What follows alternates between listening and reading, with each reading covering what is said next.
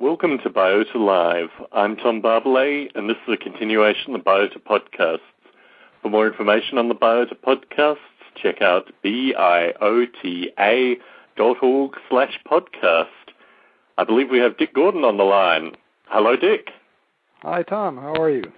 Good to talk to you. It's been a while since we last spoke. Yes.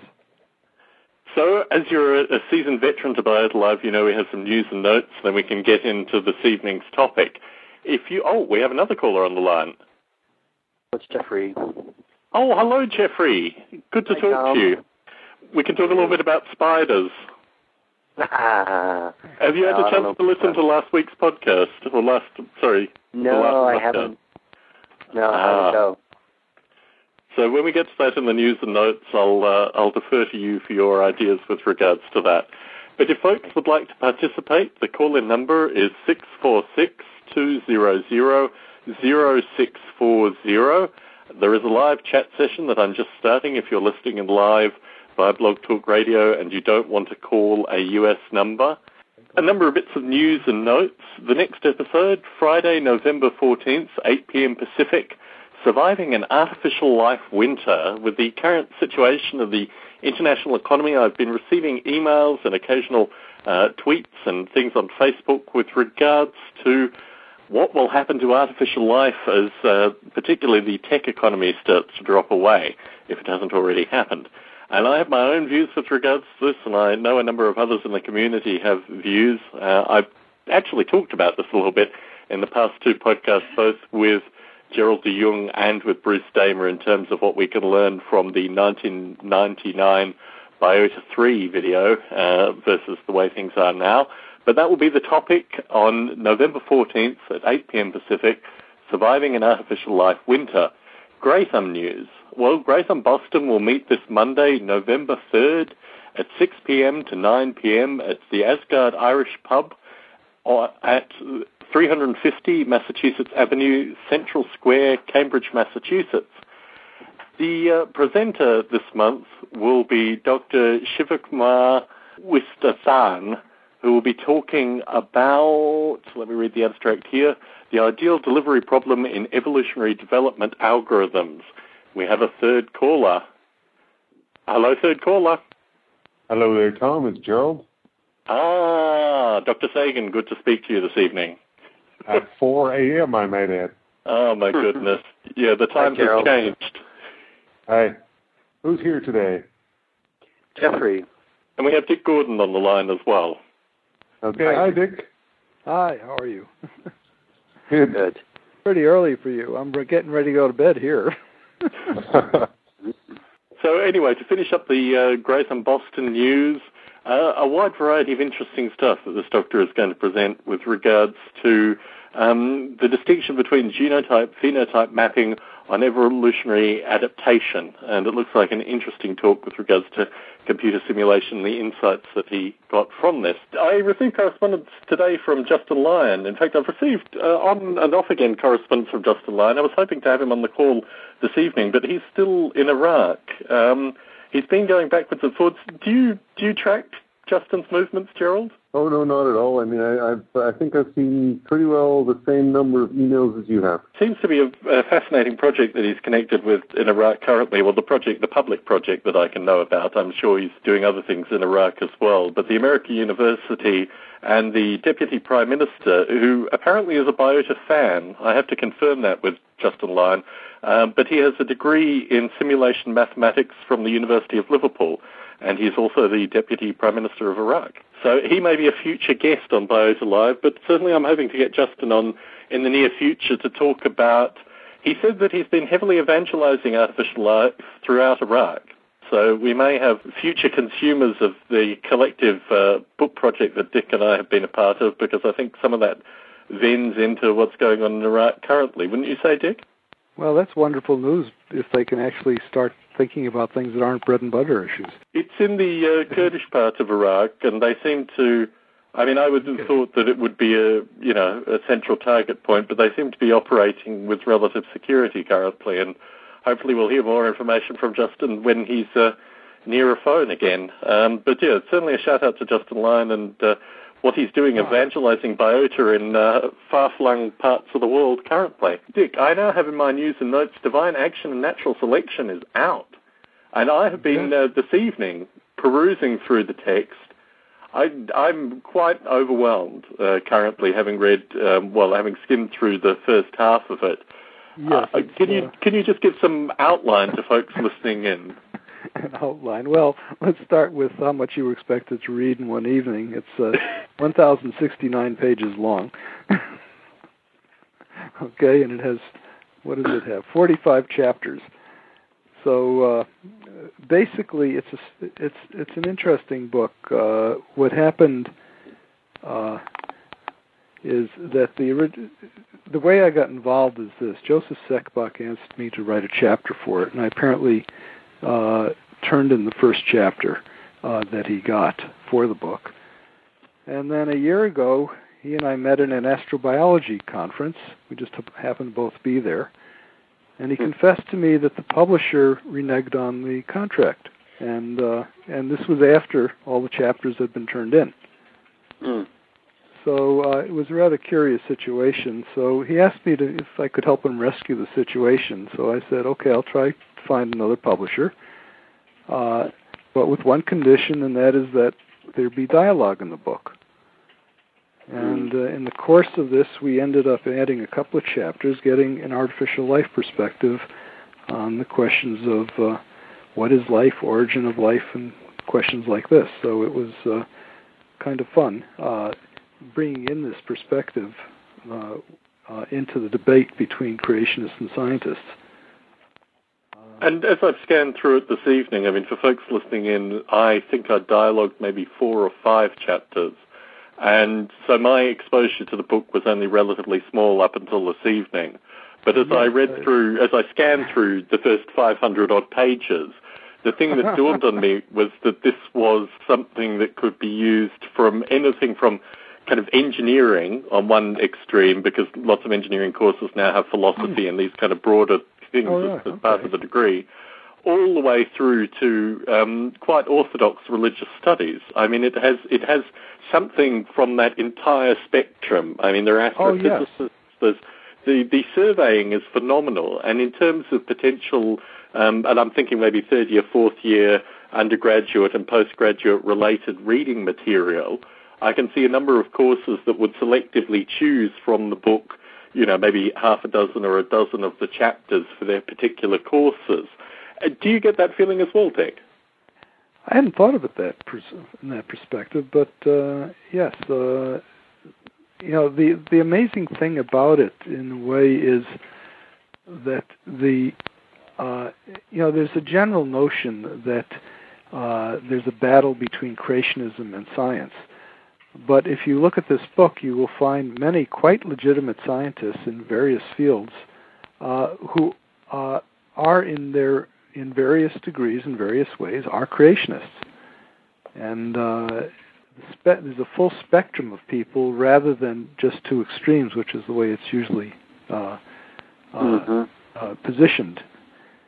For example, you mentioned the astrophysicist. The astrophysicist just retired as head of the Vatican Observatory. and does quite legitimate astrophysical research. And I assure you, he's also a devout Catholic from his writings. So you get a whole spectrum. Now, the other thing we did in the book is the debate between creationism and science is usually phrased in terms of United States Bible Belt Protestantism versus whatever, and what you find is that actually every major religion has its creationists in it, probably, and I've also come to the opinion that if you take most people and you scratch the surface, you'll find that they're fundamentally creationists. And I guess to put it one way, the lessons of Darwinism have far from permeated our civilization, no matter what religion we're talking about. I mean, certainly scanning through, my sense was, particularly the Muslim creationists, the fellow in particular who stopped Roy Plotnick from contributing, reading his text, I got the sense that there was a fellow, I've forgotten the fellow's name, he's a Turkish fellow, who Roy Plotnick, when we were discussing with Roy about participating, he said, well, if this guy's on the book, I really don't want to be a part of it. And having read his chapter, I got a chilled sense that Roy had actually had some interaction with this fellow in the past. I do get the sense reading through, I mean, this is really a question to Gerald more than anyone. I mean, Dawkins does do a surveying of a wide variety of kind of fundamentalist religions. He isn't just sticking with regards to Protestantism. Oh, you mean his book about religion? I haven't read that book, so I don't know what's in it. I mean, do you think that's a fair assessment, Gerald, with regards to Dawkins in particular? What assessment exactly? That he just sticks with the U.S., a particular Bible Belt of U.S. Protestantism as explained it as. Yeah, I wasn't talking about Dawkins in particular. I was thinking more like the people associated with the Discovery Institute in Seattle, for example. Now, there's some there's extra focus on that, of course, for a number of reasons. First of all, because the United States is an exceptionally religious nation, considering its economic situation in the world. I kind of disagree with that. You see, I think when you come to the question of mechanisms of evolution and fundamental belief that we are evolved creatures and evolved through the sequence of organisms that is laid out fairly well now in phylogenetic trees, I suspect 99% of people on Earth don't really swallow that. Now, I don't mean they wouldn't say they'd agree with it, but I don't think they live their lives as if that's the case. Yeah, but, even, for example, I know it's a difficult subject here, but politics. In a lot of other countries, it's not an issue really so much. I mean, if you look at, for example, even here, where the main party is actually called Christian Democrat, but if what country are you calling from? The Netherlands. Netherlands, okay. And if the prime minister here were to say something in religious terms, it would be sort of considered, not really appropriate, and that's been the case for a long time because it sort of alienates. Meanwhile, in the United States, there's a lot of religious toned political discussion. Well, that's curious because you see, I just got a freebie mailed from the Netherlands called Islam Review International from the International Institute for the Study of Islam in the Modern World, and this is obviously a propaganda piece sent out by somebody who's got a lot of money to send this to all the professors in Canada, I guess.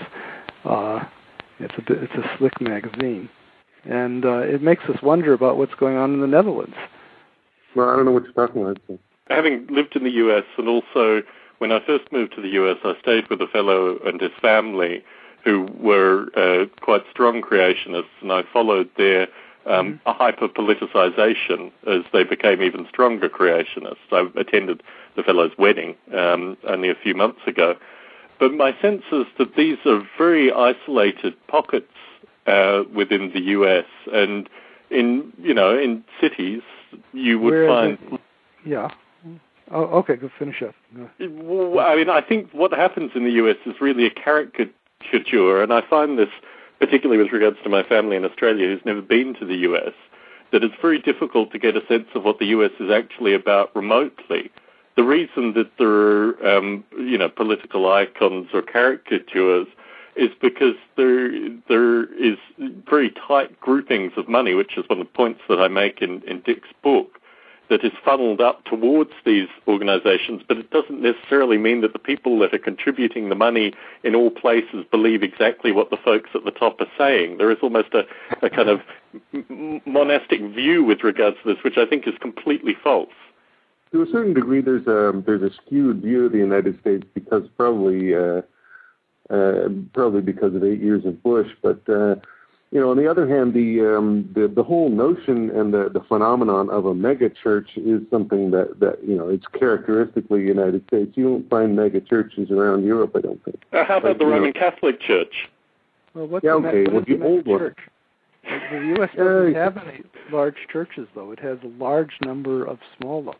Exactly. Yeah, I know. But I mean, these huge buildings and essentially preachers in on front of thousands of people at the same time. I don't think that really happens. Versus the cathedrals of Europe. I mean, we are talking over each other, but I mean, Europe has a number of quite stunning Gothic cathedrals all over it. Mm-hmm. Yes, which has a very strong visual impact when you go into European cities. But I want to bring Jeffrey into the conversation because he's in the process of defecting from the U.S. by all accounts. Possibly. I'm in Vancouver at the moment, which is just over the border. So what's your theory with regards to all this, Jeffrey? Oh, well, there's definitely a lot of the churchiness in the U.S. For sure, but there's also a lot of the other, and I think it's really a distinction between different parts of the U.S. Having lived in Cambridge, Massachusetts, and San Francisco most of my professional life, I'm on a different side of the the equation. But I think religion does play a large part in American politics and American life, in at least in the media. Whether or not it's really a part of our daily lives, for most of us, I'm not sure. I think increasingly, and being part of new media, I find this very strongly. The old media is, it's increasingly becoming meaningless. And this is actually a great battle that comes through this election primarily, that the two major parties have put a lot of money into old media, completely neglected new media aside from, tacitly touching it on occasion, much to their peril. And I think the interesting thing with regards to when people talk about the media in the context of old and new in terms of politics and religion in particular, I think will be addressed probably within the next two election cycles in terms of the emergence of new media. Now, you could argue that YouTube and these kind of things were part of that as well, but it's certainly an interesting phenomenon that is in the process of change currently. Yeah, Obama is putting advertisers in video games, apparently.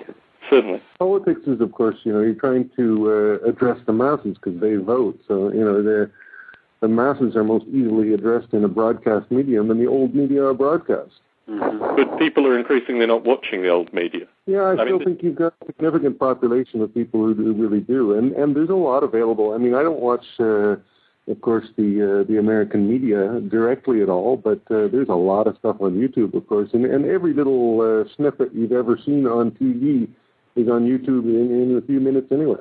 Mm-hmm. Well, I think the nature of a snippet and everything that's on TV are, in fact, at opposite ends of the spectrum. I mean, what you see in terms of snippets is, in fact, again, particularly with regards to US television, a caricature.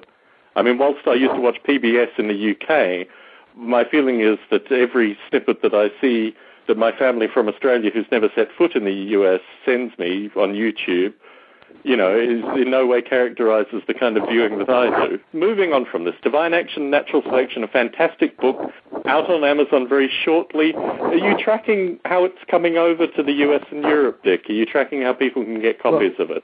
Oh, well, physically the paperback is scheduled to arrive in North America mid-December, about December 15th. The hardback was just printed, but it's not... they send it by boat. These are heavy books. Okay. From Singapore. Will arrive in January. Yeah, from Singapore. Will arrive in January. We're hunting around for people who want to publish reviews of it. So an interesting idea that I had, particularly looking at the way Dawkins publicized the God Delusion, speaking of American media, was actually to go on American Talk Radio and the Fox News Channel and these kind of outlets and actually have an instigatory kind of dialogue. And that was relatively successful for him with the God Delusion. I mean, my understanding... Of course, but he's already a visible scientist. Do you think so? On Fox News? On... yeah. I mean, if you got an into Fox, fine. Certainly. They might be interested in this book. But, see, I think the point I'm trying to make, though, is what this book does that goes beyond the previous books, for example, here, I've got one right here, which is Debating Design by Dembski and Roos. Okay? Dembski is an American creationist, and Roos is an American philosopher of biology. And they've got a book that claims to be debating design. Okay, I've read it cover to cover, and there's no debate in the book at all. Okay, what it is a set of chapters of people talking past each other. Certainly. One will make a statement. Another, in their chapter, will make a statement that contradicts it, but they never discuss it. Never discuss, well, what about this contradiction? Okay, we tried to achieve some of that in this book. And the other thing, which we have Jews and Muslims and Catholics and even some Protestants in the book. Even some artificial life developers that are completely godless and wandering. Yes, who had some rather surprising points of view I never would have thought in advance. Do you also have representation from the non-religious or not? Oh, yeah. You've got all the religions represented. Oh, yeah. Yeah, we've got Prothero giving a nice chapter on the evidence for transitional fossils, which is often an argument used by creationists. We have Tanner Edis, who is a Turk who argues against Muslim creationism. He's in Kansas, though. He's not a Turk in Turkey. He's a Turk in America. But he keeps. Well, I'm always called an Australian, and I think it's perfectly artificial. I mean, the thing that I liked about Tanner is that he's all throughout the book, and sometimes he's the voice of reason, and sometimes he's the voice of kind of wandering ideas. And I mean, I'm not sure how many things he dialogues on, but he seems to be in all the right places at all the right time. But he was also a little disturbed about my chapter, which criticized the book he wrote. As he might be. Okay, so it's we go around in many we go around the questions many times in many directions in here. Now it's very incomplete. If we could have used another year of dialogue, and the book would have been twice as big. So that begs the question whether a sequel is the... well, let's see where this one goes. Give it a month or two. Certainly. The thing is that the questions is we had a couple of people who refused to write for the book that when we asked them, because they didn't want to appear in the same book with creationists. Certainly. And not certainly. You see, the problem is that I might have shared that attitude a few years ago, except that the entry of creationists into what you might call the academy, despite, first of all, it's an historical fact, because science rose out of people who were trying to study nature to glorify God. I mean, that was part of the original idea of science, going back to the Middle Ages in 1600s, 1700s. But in the modern context, it is Cambridge University Press itself which not only published this book, Debating Design, between Dembski, who is a creationist, and Michael Roos and the chapters they put together, but they also published a monograph by Dembski. So the cat is out of the bag, so to speak, and we have to debate and confront creationists in the academy now, not pretend that they're marginalized. Well, whilst I don't want to talk too much with regards to Roy Plotnick's particular objection, certainly I found reading the Fellows chapter who Roy objected to specifically was not actually part of the broader dialogue associated with the book, and I found it actually quite chilling, his response to Tanner specifically, and the fact that he hadn't actually embodied the whole spirit of the book with regards to sometimes swift but at least honest dialogue. And that was my point with regards to Roy specifically. Now the three fellows from Turkey who are, they are probably the most extreme creationists in the book. However, it's curious reading what they write, because basically they have perfected the skill of scouring the scientific literature for doubt expressed by scientists. And any doubt expressed by a scientist is amplified into a creationist point of view. Certainly. And they're absolutely superb at this skill. And they flabbergast a number of people with how good they are at it. Unless you understand the claims from authority. I mean, that seems to be the whole root of their argument, is that they find one person and then say this person is an authority, and thus, of course, QED. Yes, but and in fact, that's a curious point of view, because you see, many creationists find the justification for their views in science. Now, we can argue whether they're misreading the science, though, but the curious thing sociologically is that they appeal to the authority of science to justify their points of view. And I'm reading a history of the origin of science, of Western science now, and it's one of the themes that is continuously there is trying to keep science, or what was originally called natural philosophy, the handmaiden of religion. In other words, theology comes first, and the science second. But this is a very dangerous, from the point of view of people who want to maintain their views. It's a very dangerous balance, because that handmaiden can get out of hand, and you get this opposite effect then, where the people in religion appeal to science for their justification. Certainly. So it's really fascinating to watch this play. And the other thing that's become clear, the more history I read, is that these arguments are thousands of years old and haven't been settled. Yes, they've sold a lot of books now, and they'll sell a lot of books into the future, no doubt on that. Moving from one great debate to another great debate, we started some fiery controversy through the Biota Conversations mailing list last episode about spiders. And I'm not sure I think you heard the call live, Dick, but certainly I wanted to talk to Jeffrey initially, because we were hoping to have him on to talk about his own ideas in spider simulation. So, as you didn't have the benefit of hearing the last episode, Gerald, would you like to summarize it for Jeffrey? Let me see. Well, my point of view was that, somehow, however, it's something we have to discover, but however a spider with its tiny little brain is able to build a web, and there are a number of examples of animals that extend their sort of existence into the environment around them. And somehow, without spiders going to Spider University, they have this innate ability to build a fairly complicated structure to support their lifestyles. And it's fascinating to think about how it would be possible that the genetics would more or less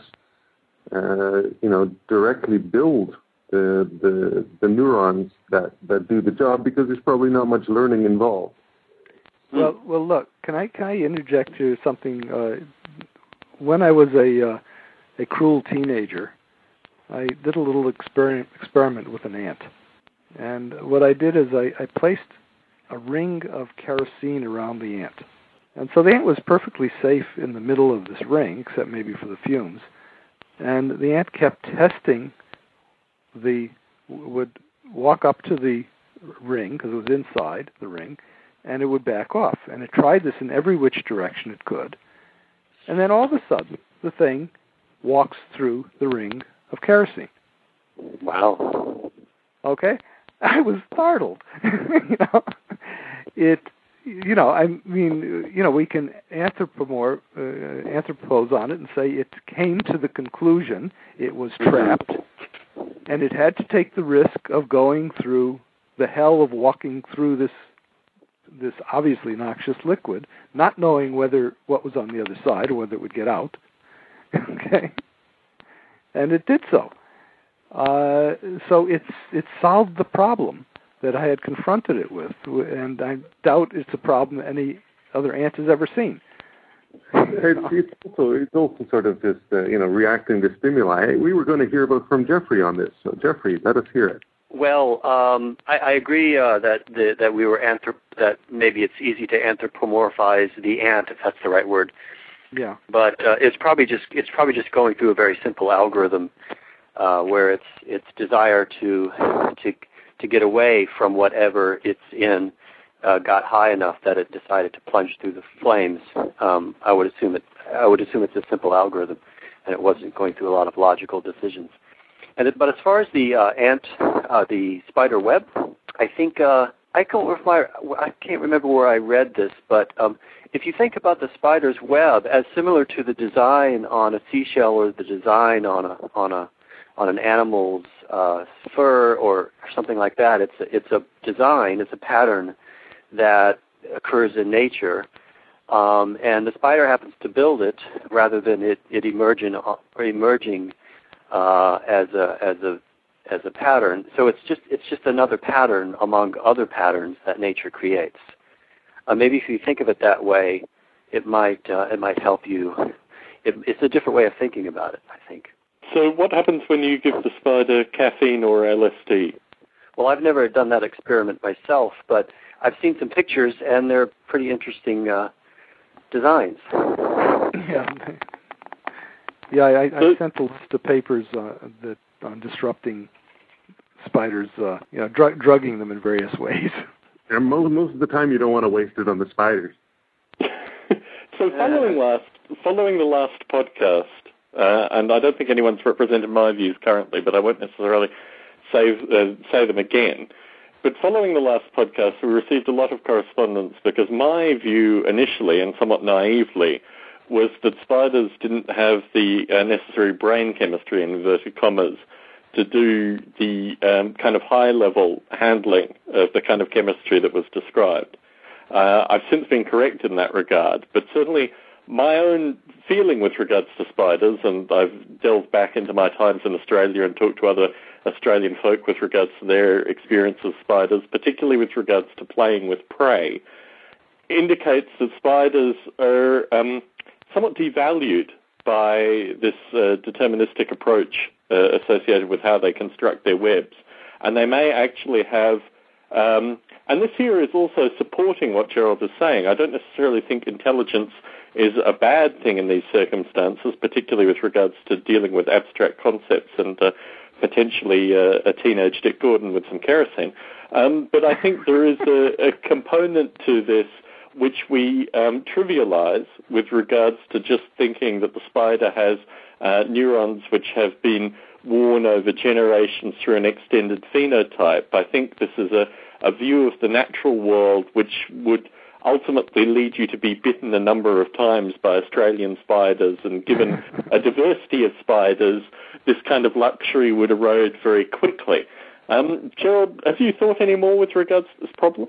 I just have very little experience with the large-scale, the big hairy spiders in Australia. So the only ones I know are little tiny spiders. So I really can't imagine I can picture, of course, that a large spider might be a little more, clever.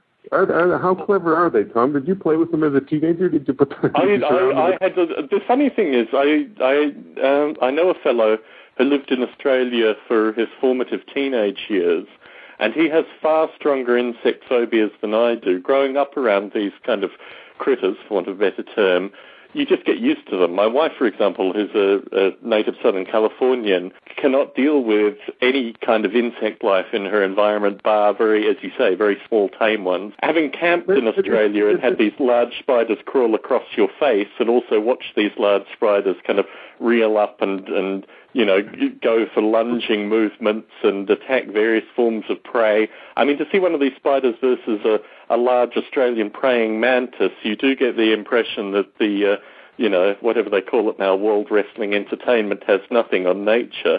And I think the oversimplification of thinking about the world in this kind of beautiful determinism, which ultimately I do get the sense that Dawkins seems to filter through both. It's not determinism in the philosophical sense at all. Well, what you find is my use of the term determinism does map back onto the philosophical term determinism, but it's not immediate. What I'm saying is that you are describing a level of automation in, some extreme sense, which I wouldn't want to prescribe even to bacteria. Isn't it like nature and nurture? In a sense, we're just saying, what could the spider learn in its lifetime? Perhaps, they don't really learn at all. It's inherited.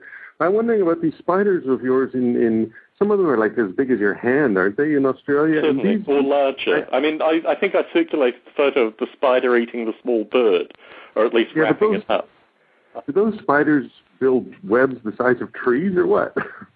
Well, many of them don't even build. They build very well-optimized webs for catching things, or at least getting them entrapped, and then they come around and cocoon the prey. So they're not, in fact, building huge webs. They're just building very sensitive webs, particularly if you think about windy environments. They still do build webs, though, even the larger ones. Well, you then have the funnel webs, which don't. Again, my knowledge isn't as in the forefront as when I lived in Australia. But there are a wide variety of spiders that build a wide variety of webs, and what you see with the kind of cliched spoke web is certainly not the case with all the spiders in Australia. There are spiders that build funnel webs and lure the prey into the webs. There are spiders, particularly ant-eating spiders, that don't even use webs. Fundamentally, they go and catch ants by looking like ants and then wrap and devour. I think the diversity of spiders probably gives maybe a greater sense of respect with regards to the possibility that they I think the point, and this comes back to the discussion that we had with the Cambrian explosion of Roy Plotnick, is that intelligence is actually a survival mechanism.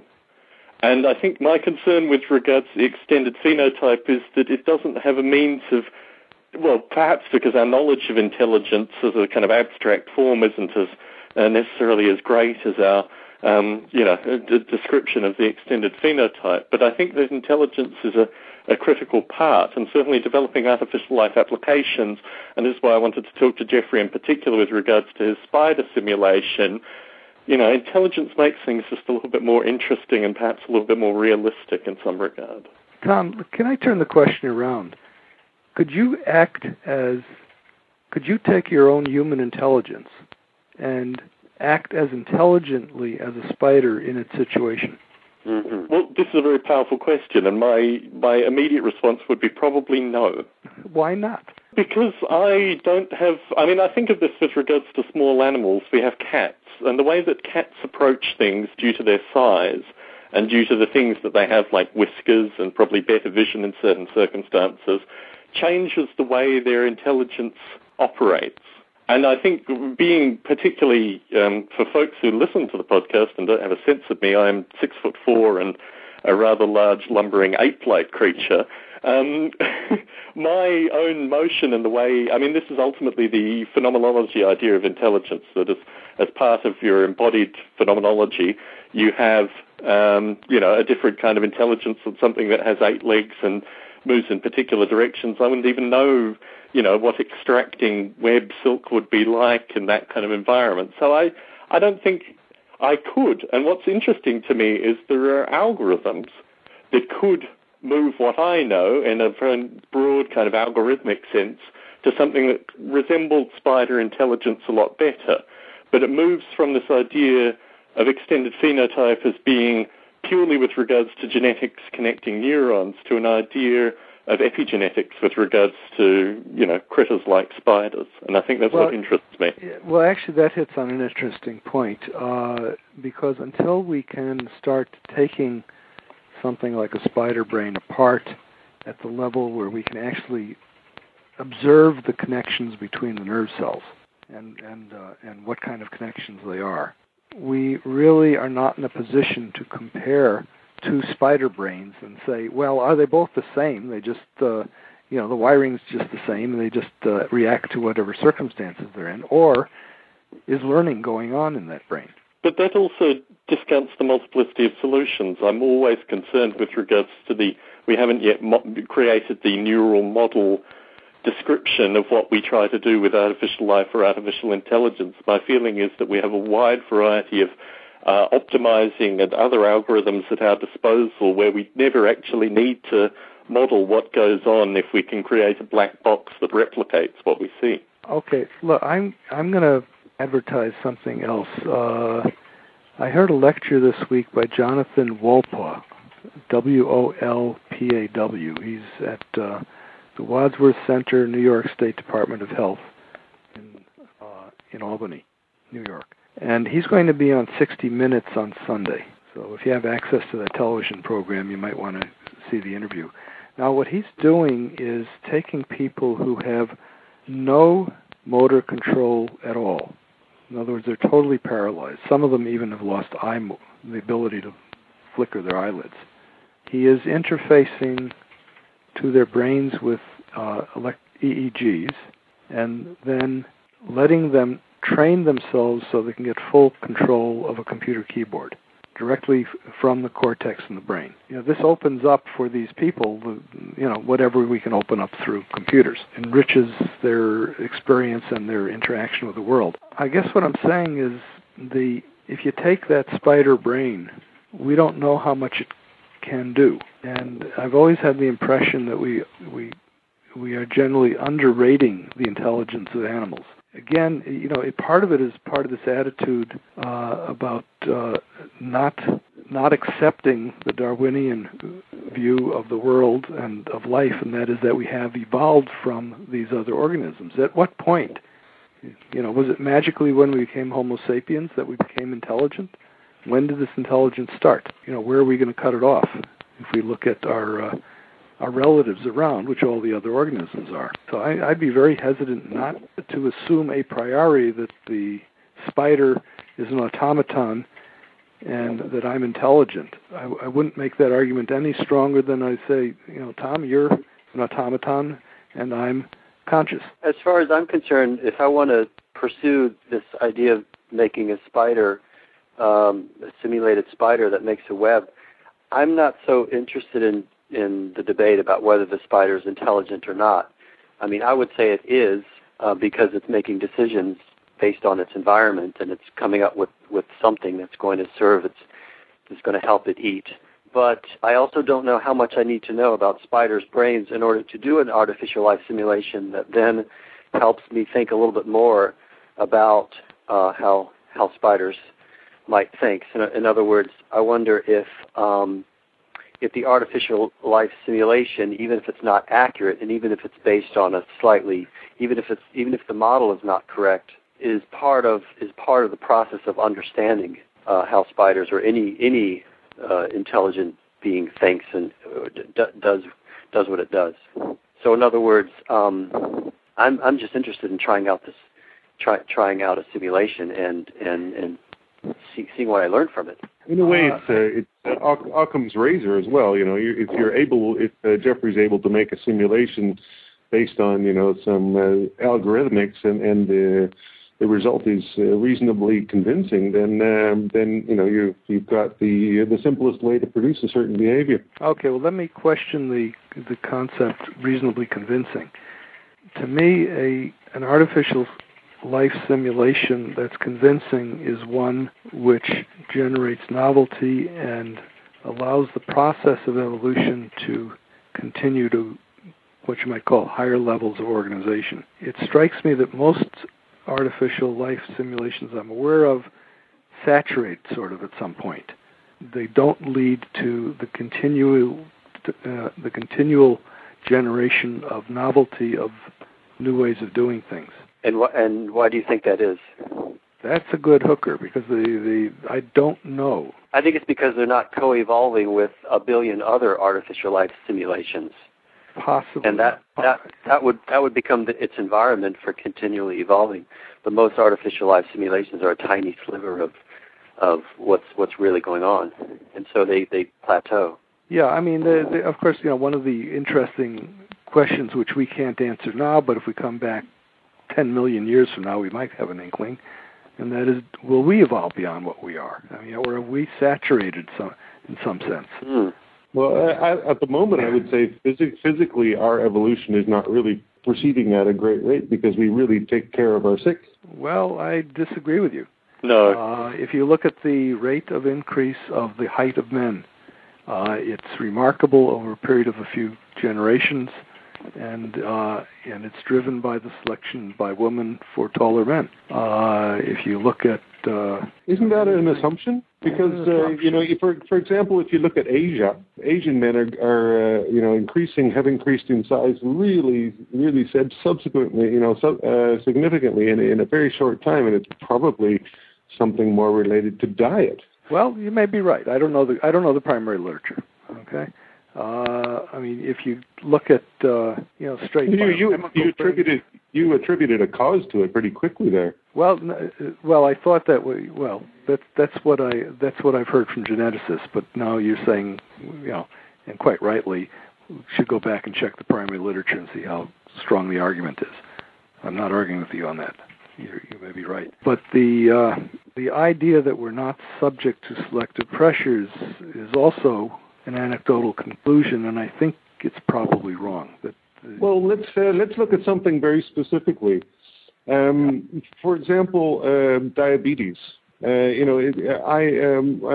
girlfriend of mine at high school, her father had diabetes, and he had a whole family of kids, and he wouldn't have survived otherwise. And for example, myself, I had acute appendicitis when I was about 10, and I would have not survived long enough to reproduce. So I had pneumonia when I was 9 months, and probably wouldn't have survived if antibiotics hadn't just been invented. But exactly. that doesn't mean we're no longer evolving. We've got other kinds of pressures now. We've got other selections that are sure, but some of them are coming from ourselves. Sure, but it doesn't mean it does mean that the culling is dramatically changed. Oh yes. The factors on which it's occurring have changed, but that it is continuing it's sort of subtle because it's statistical in its nature, and as individuals we don't see it. Well, there's of course, there's an evolution of culture and an evolution of thought going on at a fairly high speed, and that's continuing at a steadily increasing rate because of the levels and the forms of communication that, for example, what we're doing right now. Yes, I agree. So there is evolution going on, but I just think physically the culling of the human race has changed dramatically. I mean, we've dominated the planet, and we tend to, take care of people who would otherwise have not survived. Well, let's see if the polar ice caps melt. Maybe that'll change. Yeah. If you've got, you'll survive. For people. You'll survive only if you've got webbed feet. Yeah, or if you live only on if you have mountain. webbed feet. Oh, you're expecting? Well, no. You'll survive if you buy real estate inland. Well, or if you have a good immune system, because the cities will become swamped with muddy water, and bacteria and microbes will evolve tremendously. Or in the Netherlands, you'll survive because you've invested heavily in a company that can build. And, there will be no more around the world. What? Netherlands won't exist anymore. Oh, sure it will. It'll just be a large number of boats. I see, boats. So I think we've reached some kind of natural high ground with regards to the discussion.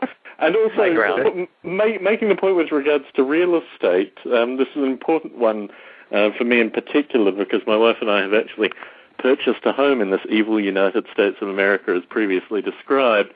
So we will be moving into it over the next few weeks. What I will do is try to make the Biota live recordings with the usual frequency, but whether or not they make it into the stream with the similar kind of frequency is yet to be determined. But certainly over the next probably 2 or 3 shows, that will be something that affects us.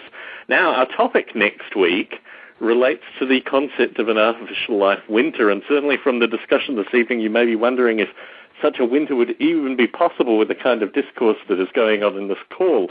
Well, I think it really relates to ideas of commercializing artificial life startups, and a lot of the narrative that obviously folks such as Justin Lyon and some of the folks in Boston were talking about, in the Biota podcast so far, and also with regards to the history that Gerald and I discussed last episode, and Bruce Damer and I discussed the episode before. So our next recording on Friday, November 14th at 8 p.m. Pacific, Surviving an Artificial Life Winter, which ultimately is, I guess, a bit apocalyptic per the conclusion of this discussion. Tom, if you've got a second, could you, for the people who don't know about it, give the exact title of the book and the publisher so they can look it up online if they're interested? There will be links in this podcast. In fact, I'm going to maintain on the podcast page. So if folks go to biota.org/podcast, not only with regards to this show specifically, this is show number 36 for folks listening to it out of sequence, but also in the column along the side, I'm going to maintain a list of the books that folks who have participated are publishing in the near future or are being published in the near future. And Dick, your book in particular will be top of the list. Okay, terrific. Knowing you guys has been wonderful, because I think the artificial life perspective on these questions of divinity, definition of life, evolution, etc., is going to become a very central part of the debate, and this is the first time it's ever entered that debate. And clearly we can't agree on anything, so that ultimately is the debate. The next discussion will be on November 14th, Friday, 8 p.m. Pacific. Now, we may actually be getting copies of the book as giveaways. My hope is that we'll get 2 copies, and when those 2 copies arrive, I will mention the contest that I'd like to put out to get Biota Live participation from the broader community in order to get your hands on copies of this very book that we've been discussing this evening. So thank you all for participating this evening, and thanks to folks for listening in.